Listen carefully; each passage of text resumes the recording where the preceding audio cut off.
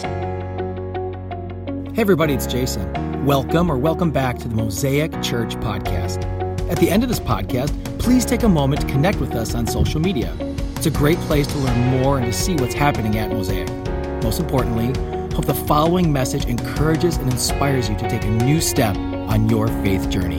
Enjoy. It's not that big of a deal. It's not that big of a deal. It is the number one statement said by everybody who got caught doing something wrong. You giggle because you know it's true. It's not that big of a deal because it's not that big of a deal. You don't understand that test was so hard and I was taking it and I just had to cheat a little bit because my teacher hates me because, you know, all teachers hate all their students, right? That's why they got into teaching. And so it's not that big of a deal, Mom. It's just a couple of questions. It's not that big of a deal. Or how about that time when you call into sick because you deserve the time off and you asked to have the day off? And your boss said you can't have the day off, so you call in sick because you got tickets to the state fair. And it's not that big of a deal because you work hard. You're a hard worker, and you deserve to have some time. It's PTO, personal time off. And so I call in sick because it's not that big of a deal. You know, I've been married a long time, and, you know, my spouse doesn't really talk to me the way that he used to. And so I just started this little side relationship at work, just a really deep friendship. And I know I'm not really supposed to do that, but you don't understand what I'm saying. My spouse doesn't listen to me. And because my spouse doesn't hear me, I've got someone at work who cares about me and my needs are filled. And it's really not that big of a deal. Not that big of a deal is something in which we say when we know that something is off.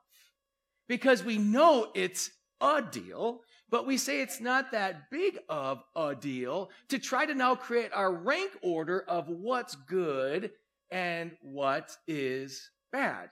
We try to justify what we're doing in our life. So, if you have ever said it's not that big of a deal and you did something wrong, I want you to please raise your hand. Now, just raise your hand. Okay, those of you who didn't raise your hand, you just lied, and it's a big deal. So now everybody here can raise their hand, right? We've all done it. Like in some form factor, we want to justify something because we want to create a system and a list of what we feel is okay and not okay. And we want to have this gray area in our lives where we know it's not exactly right, but we can smudge things just a little bit, and we then say it's not that big of a deal because we put that really high in the list of that's not, you know, it's not a big deal to me and it's not a big deal to others. So it's only a little bit of a bad thing. The problem with your list is that it's screwed up. Your list exists inside of your head, and you've decided to make a list of what you feel is right or wrong. If you're the person who calls in sick when you aren't supposed to be off, what do you think your coworker who now has to work double time feels because you're at the state fair enjoying a huge cream puff and they have to stay and work an extra shift? To them, it's a huge deal.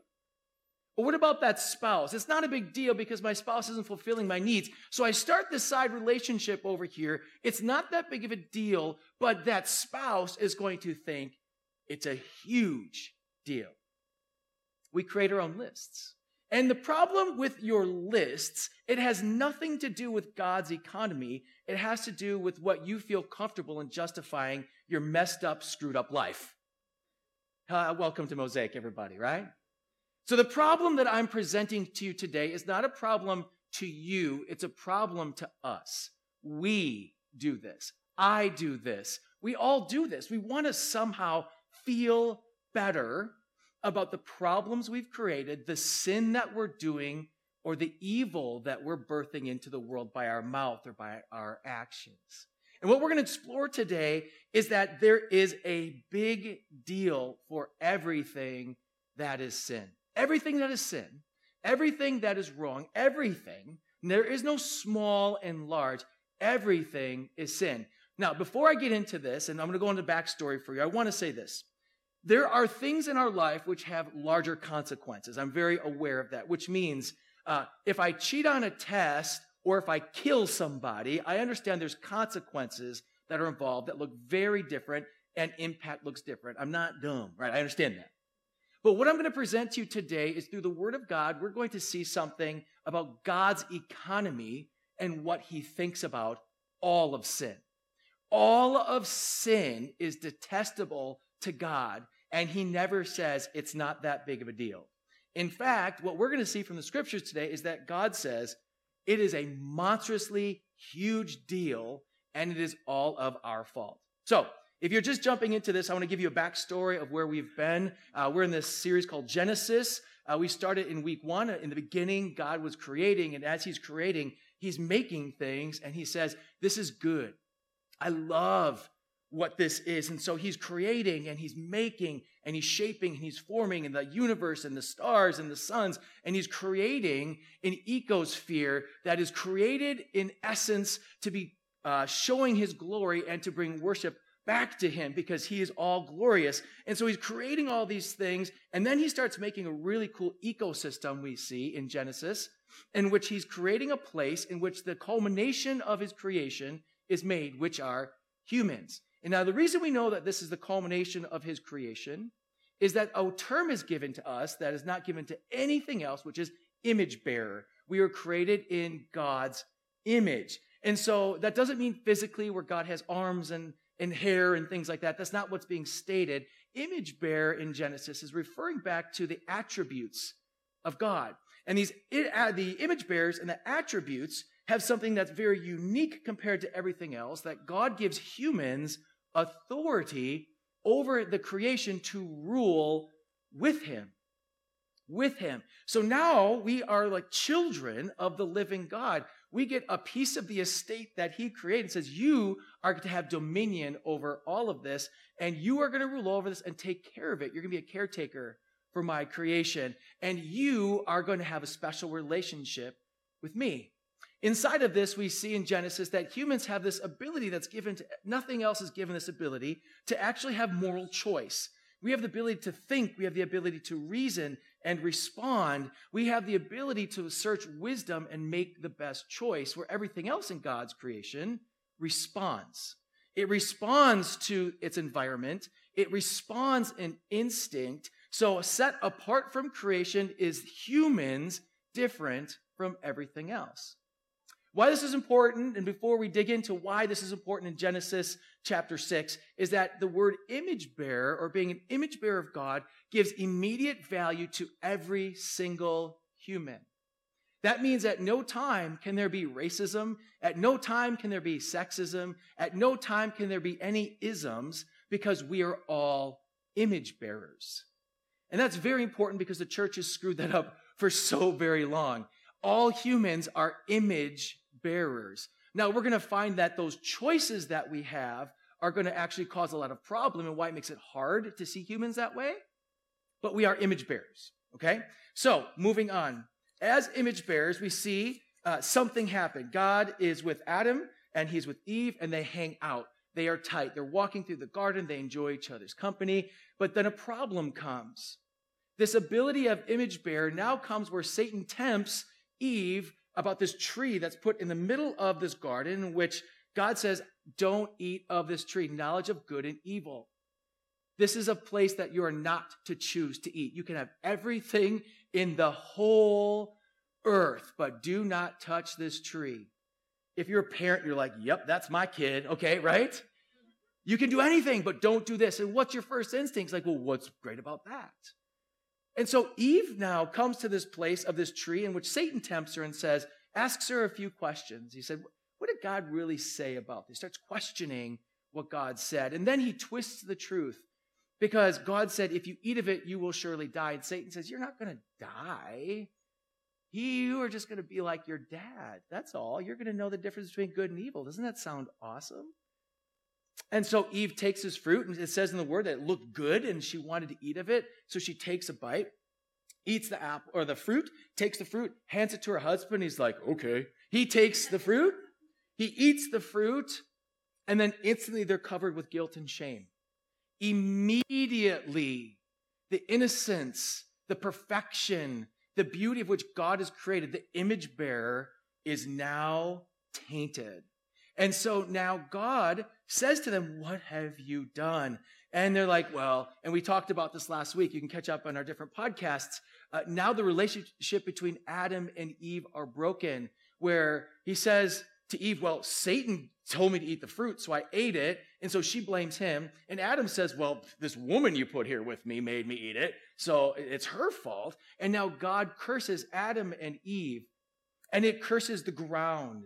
And he curses Satan, and everything now has this curse of sin, which is now becoming this virus that's starting to fill the earth. There was a moment in time in which there was perfection and beauty, and it was good. And in one bite, it turned into corruption. It's not that big of a deal.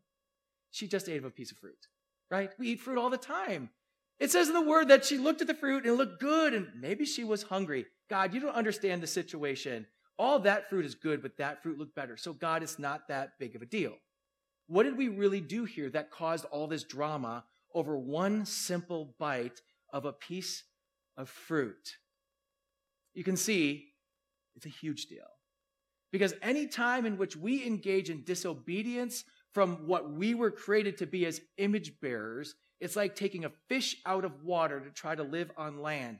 We don't fit. It is wrong for us, and we're gasping for air as it is killing us. And that's what started the cascade of sin in the world.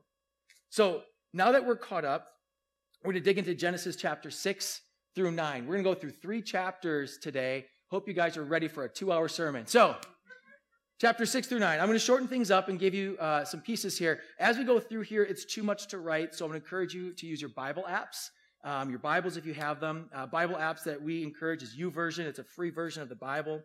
Multiple versions inside of there to read along, and they light up really nice on your phones or iPads there.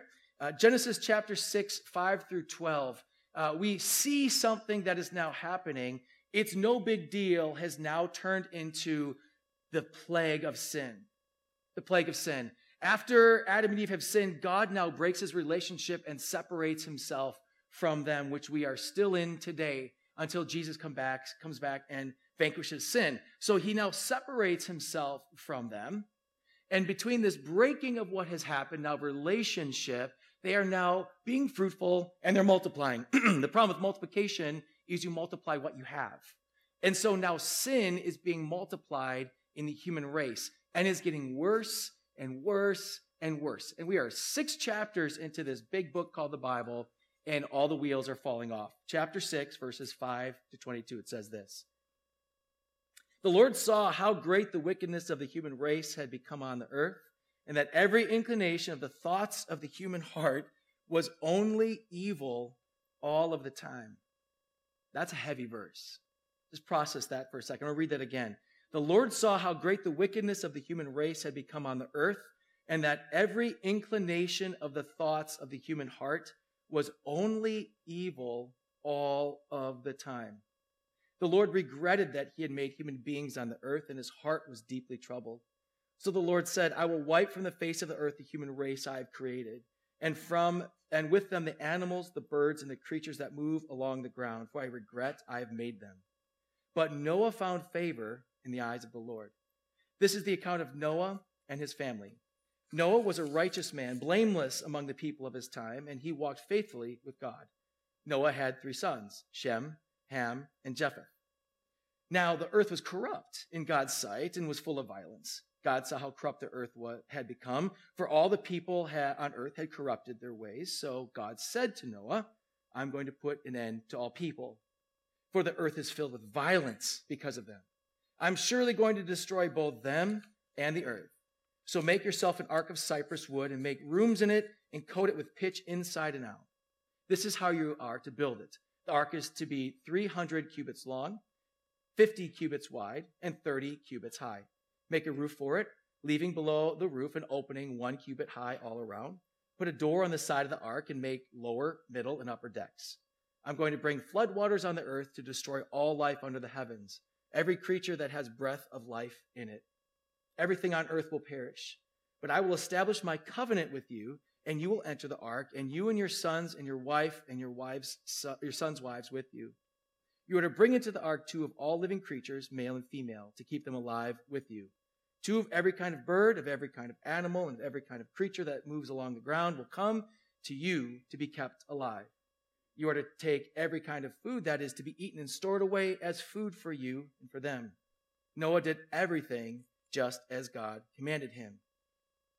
To dig back into this, I want you to listen to this again to understand this scenario. Because all of you who had nurseries that had the really cute ark with the animals that were smiling and the rainbows and the clouds, I'm about to blow up your entire world. Because that's not the story that is happening here. In our nurseries or even our Sunday school stories, if you have that backstory, we see this story of like where it's kind of cute and kind of fluffy. What this is judgment on what sin is. Now we go back to the book of Genesis back in the early part in Genesis 1 through 5, and we find out that when sin comes, the result of sin is death. Before that, this wasn't here. That wasn't the story for humans. Now death has come, and death is both physical and spiritual death. And so now because we have sinned and sin is now moving on, it's going faster and faster and faster, there's a huge mess. Listen to verse 5 again. Just hear this. It's so important to understand Noah's Ark. It says this: the Lord saw how great the wickedness of the human race had become on the earth, and that every inclination of the thoughts of the human heart was only evil all the time. All the time. It's bad in our world today, but because Jesus Christ has come and because he's released the Holy Spirit and because we have God in and among us when we call Christ as Savior, we are still jacked up, but our thoughts are not evil all of the time. This was a really, really dark time in human history as humans continually make these choices and these decisions and moral choices to choose evil. Sin's not that big of a deal. It's not that big of a deal. Look, man, I just killed my brother because he didn't pay me my $50, but I don't like him anyways. I hate him and I hate his whole family. Smite, smite, smite, kill, kill, kill. And then this guy does it, and then this guy does it, and all of a sudden, all the neighbors are killing each other because we find out that violence is ruling the earth instead of peace. And the darkness that's hanging over all of humanity is so dark that God says, I am so sorry that we made them. But he looks and he finds Noah. Noah is stated to be blameless. He is stated to be righteous. And so here's Noah who just loves God. In the middle of all of this, if you're trying, like Jason, living out my faith is really hard, try being Noah. It was bad, bad, bad. Imagine being Noah turning on the nightly news. Fox 6, 9 o'clock news. Well, we've got more evil in the world today, right? Just evil, death, destruction, all of the time. It is so dark and it is so unbelievably terrible. The virus of sin is corrupted everything. And how do you stop a virus? You eradicate it. You have to stop it by eradication. God's perfect, amazing creation is now completely falling apart by us. And there's a big, huge question that's probably looming in your head and looming over everyone's head when I blow up your nursery rhyme story of Noah's Ark. How could a loving God do this? How could a loving God choose to say that there's only one option now, which is to end humanity? God, there isn't a different storyline or something here that you could choose instead of this? Like, why are you choosing, if you loved your creation so much, to wipe it all out? And that's a fantastic question, and I do not know the mind of God, but I'm going to give you a couple of my thoughts that hopefully are generally close. And this is really more of questions for us to rethink our narrative, because we are going to look at our narrative the same way you look at your narrative of your scale of what's not that big of a deal and what's a serious problem. We're taking it from the wrong perspective. From our perspective, because we live in a sin-filled, evil-filled place, we see it differently than God, who is holy and righteous and not like us. So we look at it from this perspective. Number one, we do not see sin the way God does. God sees sin completely different. No matter how hard we try, he sees it differently. he sees it not only as a bad thing, he sees it as a complete separation and opposite of who he is. Being holy and being perfect of who God is, what we have unleashed on the earth is creating a huge problem. And sin in of itself only leads to death. Sin, in God's perspective, we can't even get close to know how terrible it is. Because we look at sin sometimes like, what can I get away with? We look at sin sometimes in our lives like, if I don't get caught, it's still okay. We look at sin sometimes as it's not that big of a deal. And we look at sin sometimes like, I deserve it. I deserve it. Much like we're on a diet and you want that piece of cake and you're not supposed to eat the cake. Like, I worked out hard this week. I deserve it. I've been a good guy. I've been a good girl. I'm pretty righteous most of the time. Can't once in a while I just break loose and have a little bit of fun? That's not how God sees sin. God sees sin so different than we do. He sees it as an absolute destruction of his beautiful creation and of his image bearers. 2, another idea to maybe just process about God. God is merciful even in this situation. We're going to look into this story, which is quite fascinating in a lot of ways, where here he says, all of earth, evil's everywhere. This is so far gone, and evil is so terrible. I grieve that I made it. And God, being a just God, and there's justice here, is getting what they deserve. We all deserve death. And again, sorry for ruining your nursery. This is the truth of Noah's Ark. This is what you deserve, is to die. And Noah, who is also a sinful man, deserved to die. And those animals that he brought onto the ark were part of creation that was corrupted by sin. And so though he looks at it this way, he says, all of earth needs to be taken out, but I'm still going to put a few of these people and a few of these animals onto a big, huge ark.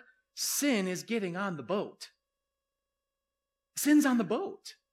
It's coming with them wherever God is taking them. And so we look at it from a perspective of, oh my word, God, how could you do that? But what we're not looking at is the perspective of, why would God allow anyone to get on that boat? Better yet, here's a better question to make you squirm this morning, because I love that. It's my job. Would you be getting on the boat? Would you be getting on the boat? I'm just curious right now if God said, Jason, take 2 of all that. Well, I'm probably not on the boat either, right? So you get on this boat and he says, he talks to you. Would he say to you, I have to do this again? Would he ask you in the year 2023 to get on the boat? Would you bring your cute puppies with you? Your kitties? If you're not on the boat, guys, I'm going to say, I don't think any of us are probably on the boat, because there's somebody way more righteous and way more blameless in this world than me. Definitely more than our associate pastor, Nick Jankowski. So we're not, guys, that means we're floating in the water. But isn't that what we deserve? Isn't the life that you lived deserving of death? Because that's what the Word of God says. Why would God be merciful to anybody? We'll get back to that later, because we're going to see the beauty of what God's mercy does for us. So this boat is huge. Here's a picture of the boat. This picture of this boat here is from the Ark Encounter in Kentucky. They have made this replica style of the boat. It's 510 feet long in our measurements. And this is what that would have looked like approximately. They took all those stats I gave you and made this to try to give an idea of what that would look like. It is ginormous. It is ginormous. And I love questions that come out of here like, well, how do you fit dinosaurs on there? What about this? Do you tell me? Guys, I don't have those answers. I'm just going with the Word of God here, in which he says, take these animals and put them on. And so how did they fit all of those animals onto that huge, monstrous ark? How did they have enough food for that? That is the aspect of where God is simply amazing. God's simple amazingness in how he has created this, the one who's created all the waters and stars and doing all this, I think he can do what he wants. And when he says, make the boat this side by this side with 3 decks and 3 tiers, he did exactly what he wanted to do. And the animals that he put on that boat, the ones that he wanted on that boat were on that boat. The families that he put on that boat were on that boat. Interesting enough, Noah was the only one mentioned being righteous and blameless. They didn't talk about his kids at all. Side note. So they put them on this boat. He seals them into it and says, here's what's going to happen, Noah and fam. All the earth is going to get flooded and you are going to survive. How would you feel? I would be terrified. Is this like a zombie apocalypse type thing? Like where all of humanity is gone? Like, are you telling me, God, that really everybody is going to be gone? Everybody. Like my neighbor, the guy next door who's always shooting arrows at me. Like that guy's gone. And you telling me that you seriously are just going to save these few families? Me, my wife, and my 3 sons and their families are going to be on this. And these 2 animals are going to come and procreate. And they're going to fill the entire world. God, that is intense. We sometimes look at biblical stories as something that's far off, but I love to put it into the movies because I love movies. I want you to picture this. If you're getting to this boat and it's sealed, knowing that you're going to be the only humans left on earth, what would you feel? I would be terrified. I would be scared. I would be thankful. I would be, what do I do next? I would have so many questions. How is this going to work? I would have so many questions. And so here these families get into this. This is a real human who went through this. And then we move into the passage, we start to see that it is going to be an intensive story. God does something that isn't simple, it's intense.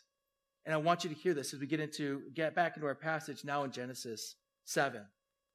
He does everything he's supposed to. He gets in verse 11, it says this, on that day, he's talking about the rain coming, 40 days, 40 nights. On that day, all the springs of the great deep burst forth, and all the floodgates of heaven were opened. And so in this intensity for 40 days and 40 nights, water is coming from the bottom, water is coming from the top. Now, I heard on the news today that we have 7 days without sun, and I almost started to cry.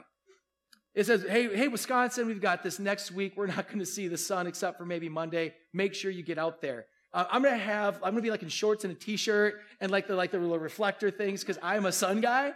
And I can't imagine 40 days of rain. It sounds like living in Seattle. Not interested. Rain 40 days. Floodgates coming up. And these waters are now coming from the bottom and from the top. And water now, if you've ever been in any sort of floodplain, it's terrifying. Or if you've been around a river that starts to overflow, when the current is too fast, it's terrifying when you look at the power of water. Water is so much power behind it. And so water starts rising, and water's coming from the top, and people are running out of places to go. Naturally, let's just think what's happening. People are going to run to the high ground, get to where the water will stop. The water's going to stop. It's going to stop. And so you see screaming and yelling and families trying to keep themselves together. And they're pulling their animals and their cows and everything that they have and their little carts of possessions to try to get to high ground. But there is no high ground. Every time they go higher, the water keeps raising. And you're sitting in a boat listening to this. You're hearing the screams of the people. You're hearing the calls of people calling out to their gods. Save us, save us, save us. But those aren't real gods. There's wickedness. So let's just assume that in this wickedness that people are turning on each other. They're turning on each other for resources. They're going to Sam's Club and to Costco and buying all the toilet paper. It is bad.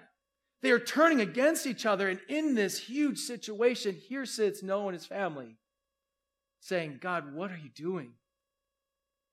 He built this ark. There were no power tools by hand. That is a big boat to build by hand. And so he has been preparing for this moment for so long. But as he's sitting there and it's happening, how would you feel? Put yourself back into that boat as this is happening, because now we pick up chapter 7, verses 18 to 24. The waters rose and increased greatly on the earth, and the ark floated on the surface of the water. They rose greatly on the earth, and all the high mountains under the entire heavens were covered. The waters rose and covered the mountains to the depth of more than 15 cubits, or in our terminology of more than 23 feet. So that there's no way someone could stand and live. There's no ground to stand on. Every living thing that moved on land perished. Birds, livestock, wild animals, all the creatures that swarm over the earth, and all of mankind. Everything on dry land that had the breath of life in its nostrils died. Every living thing on the face of the earth was wiped out. People and animals and the creatures that move along the ground and the birds were wiped from the earth. Only Noah was left and those with him in the ark.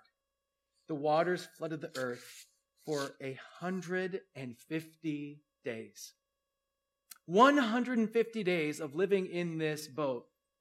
150 days of saying what's going to happen next. 150 days of animals. 150 days. That is half of a year. 150 days you're sitting in this thing wondering what is going to happen next. 150 days, is God ever going to bring land back? 150 days of being scared, of questions, of praying, of begging. Have you ever been in a bad situation in your life, which many of us have been? It's crazy how even some of us who are struggling with our faith walk, or people who necessarily don't even believe God, will go to prayer when things get bad. That at that moment, all of a sudden, I believe that there's a higher power, there's a God, there's something that can help me. And I've seen the most non-quote-unquote religious or non-quote-unquote believers start to pray or ask me, Pastor, could you please pray for me? Because he listens to you and not to me. In those moments, we start to become so desperate that we call out to the Maker and the Creator. But why does desperation cause us to go to our knees instead of just celebration of what he's doing? Why is it darkness that calls us to our knees to say, God, please help me? Why can't it be when things are good? Maybe that's part of the result of sin. That sin is continually clouding our views. Sin and hiding and guilt and shame keeps us from entering the presence of God because we feel that we're not worthy. Maybe guilt and shame puts us to say, you know what, I'm supposed to be in the water. I'm supposed to be eradicated. It is all my fault. I deserve to die. And if you believe that today, I'm going to tell you that's the beginning of understanding the gospel of Jesus Christ. Because the beauty of Jesus Christ is that we are supposed to all go through that, but Christ took the punishment for us. So because Jesus died and took our punishment, your foot never touches water. Because Jesus Christ died for you, you're on the boat, and you don't deserve to be. Because Jesus Christ did all the punishment, took our death, took our shame, took our sin on his perfect back, we are floating along, and we're going to be saved. Even in Genesis, you see the story of Jesus. And if you are not enamored with the gospel, hopefully in some time here at Mosaic, you're going to fall more and more in love with the gospel because it's the good news that we were toast, but he saved us. That's why we exist. We were toast, but he saved us. It is so amazing when you take a second to think about it, because in our story of where we are today, everything is lost. Humanity is done. Animals are gone. It's what we deserve. Adam and Eve sinned. The punishment is death. The human race was so out of control, and now the world has fallen absolutely silent, except for a creak of a boat. Silent. There are no birds chirping. There are no dogs barking. There is no play. There is no laughter. There's no music. It's the creak of a boat. And now is the time we start to realize God's not done. Because the story could have ended there. But God's not done. Because of his mercy, he said, we're going to continue on. Because he's always leaving that remnant of hope, he says, I know what I built was good, but I've got to save that which I've created. And so the life on the boat brings us into chapter 8, verses 15 to 22. Chapter 8, verses 15 to 22. 150 days, Noah's been on this boat with his family. And we go forward here in our account. Then God said to Noah, come out of the ark, you and your wife and your sons and your wives. Bring out every kind of living creature that is with you, the birds, the animals, and all the creatures that move along the ground, so that they can multiply on the earth and be fruitful, increase in number on it. So Noah came out together with his sons and his wife and his sons' wives. All the animals and all the creatures that move along the ground and all the birds, everything that moves on land came out of the ark, one kind after another. Then Noah built an altar to the Lord, and taking some of the clean animals and clean birds, he sacrificed burnt offerings on it. Side note, I assume that some of those birds replicated because he only brought 2. So I think these are probably babies. That's a side note. Okay. The Lord smelled the pleasing aroma and said in his heart, never again will I curse the ground because of humans, even though every inclination of the human heart is evil from childhood. And never again will I destroy all living creatures as I have done. As long as the earth endures, seed time and harvest, cold and heat, summer and winter, day and night will never cease. I want you to catch the verse, because if you think that you are intrinsically good, which is a big belief in our world today, that humans are the greatest good, we are good, therefore we dictate good, I want you to read this verse again. Never again will I curse the ground because of humans, even though every inclination of the human heart is evil from childhood. Just be around a 2-year-old for a while. You understand what that means? Never again will I destroy all living creatures as I've done. He didn't have to say that. But Noah gets off this boat and he starts worshiping God for saving him and his family. And he says, okay, I'm going to make a promise. This is not going to happen again. His worship changes everything. Now we are the recipients of the fact that this isn't something we have to be afraid of or something we have to fear. Because in chapter 9, verses 12 to 16, God makes a promise or a covenant. And a covenant is an agreement between 2 people that's often signified by a symbol. And for marriage is probably the easiest covenant that we know about. We symbolize that with the symbol of a ring. The ring is a reminder of what we shared with each other, the agreement that we had with each other. That is covenant. And so a covenant now is made between man and God. Chapter 9, verses 12 to 16, he says this. And God said, this is the sign of the covenant I'm making between me and you and every living creature with you, a covenant for generations to come. I've set my rainbow in the clouds, and it will be a sign of the covenant between me and the earth.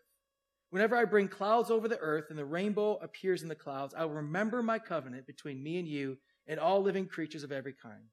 Never again will the waters become a flood to destroy all life. Whenever the rainbow appears in the clouds, I will see it and remember the everlasting covenant between God and all living creatures of every kind on the earth.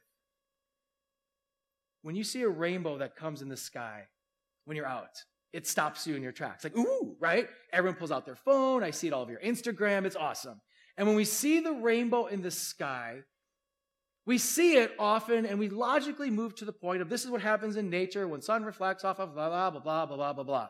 Understood. Great story. But here's something that's true. When you see the rainbow in the sky, it is a covenant that when it rains, don't be afraid. I'm not going to do this again. I'm never going to do this again. In fact, what we're finding out now is that God is going to eradicate sin for us through his son, Jesus Christ.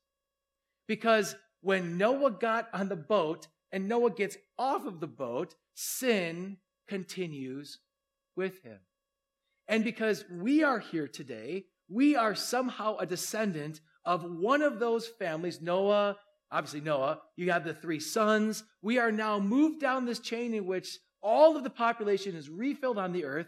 And this is now happening through this context that God's mercy said, I'm not going to do this again, even though in the year 2023, we deserve it.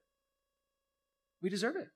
What we deserve is death because we have sinned. You have sinned. So now all of a sudden, no big deal has become a huge, huge problem and a huge, huge deal. And how do we know sin continued with Noah? We see the promise in the sky. God says, I'm never going to do this. We're good. But we have a problem because in chapter 9, we see something very unique, and this is how this whole story ends. Sometimes in the scriptures, like, that is a very odd way to end this, and this is one of those situations. So Noah gets off the boat. He starts repopulating. Things are great. He plants a vineyard. He makes wine, and he gets hammered. He gets so drunk that he is buck naked in his tent. So he drank, and I don't know how he got dressed, but he is naked in his tent. And so his son sees him. His youngest son sees him, and he goes out to tell his brothers. Now, we don't know what he tells his brothers, but if he's the youngest son, he's probably making jokes, right? So I don't know. Like, hey, dad's naked in the tent, whatever. So he goes out. The two sons then go, they take a cloth and they walk backwards into his tent, not to see him in his shame. And they walk backwards so not to look at him, and they lay cloth over him. They cover him so that he is not seen. And then Noah comes out of his drunken stupor, and he now says, okay, this is what I'm going to do. The youngest one, you're going to be cursed. I'm cursing you because you looked at me and probably made fun of me. You two, I'm going to bless you. And that's how the story ends. Sin came with the boat. Noah made a vineyard. He made some wine. Nothing wrong with wine. Nothing wrong with vineyards. He got drunk. He's buck naked. Sin came on the boat. He cursed his son. Sin came on the boat. And now sin is starting its cycle again. It ends oddly, but it gives us a huge warning sign, friends, that sin is still continuing, and it's going to continue until God does something that only God can do. He has to eradicate either us, or he has to have an answer for sin. There's two options. Either end creation, or you find an answer to sin. And this story today gives us a huge warning sign, and it gives us such an unbelievable opportunity to look at sin through the perspective of God. Sin is nothing to be played with. It is not a joke. It is not a big deal. Sin is going to cost God everything to fix the problem, and it's going to cost him giving his perfect son to come and die in your place. And that's the beauty of the gospel of Jesus Christ. Romans 6:23 sums it up so good. I mean, this is the perfect verse for us today. Romans 6:23, for the wages of sin is death, but the gift of God is eternal life in Jesus Christ our Lord. Let me say it again. If you've never memorized this verse, this is the one to memorize, guys. Romans 6:23. The wages of sin is death. What you deserve, what you've earned is death, but the gift of God is eternal life in Jesus Christ our Lord. Jesus is the answer. God has given an answer. There is an answer to the problem, because though sin is continuing, Jesus now forgives us of all of it. And what's so crazy when you read the Bible is that you're going to see that God counts us as righteous. So what that means is he sees you as sinless because of Jesus Christ, because he's paid all the sins you have done, all the sins you're doing right now, and all the sins you're about to do later today. They are covered from all eternity when you call on Jesus Christ as your Savior. That's it. All you got to do is ask, God save me. That's it. Confess with your mouth and believe in your heart that Jesus Christ is Lord, that he is the one who answered the problem and eradicated sin for us. And then when we read and we get to the end of the book in Revelation, at the end in Revelation, Jesus comes back as a king in which sin is eradicated. All of sin is wiped out forevermore, and we go back to be with our king. The Garden of Eden is restored. And from Genesis to Revelation, the beauty of the Bible is that it's telling the story of God and man and how God is putting up with our nonsense and all of our problems and all of our mess because he loves us and we're his image bearers. Friend, Noah's Ark can be a traumatizing story if you hear it in a certain light. It is terrifying, but we should have a holy fear of God. But we should not have a fear of this happening again because he's made a covenant. And when you see that rainbow, remember God's mercy on us. And we are now in the post-Jesus age, and we are in the AD age, and we know what God's story is. Now you have an answer to that when you call on him as your Savior. Let our knees bow, not when only things are hard, but let us knees bow today for the joy that we can have that God saved a wretch like me and you. Once again, thank you so much for listening. If you live in Southeast Wisconsin, we'd love to connect with you at our weekend gathering. For service time, directions, and to learn more about our vision to ignite a movement of love that transforms our community and the world, visit us at mosaicwi.com.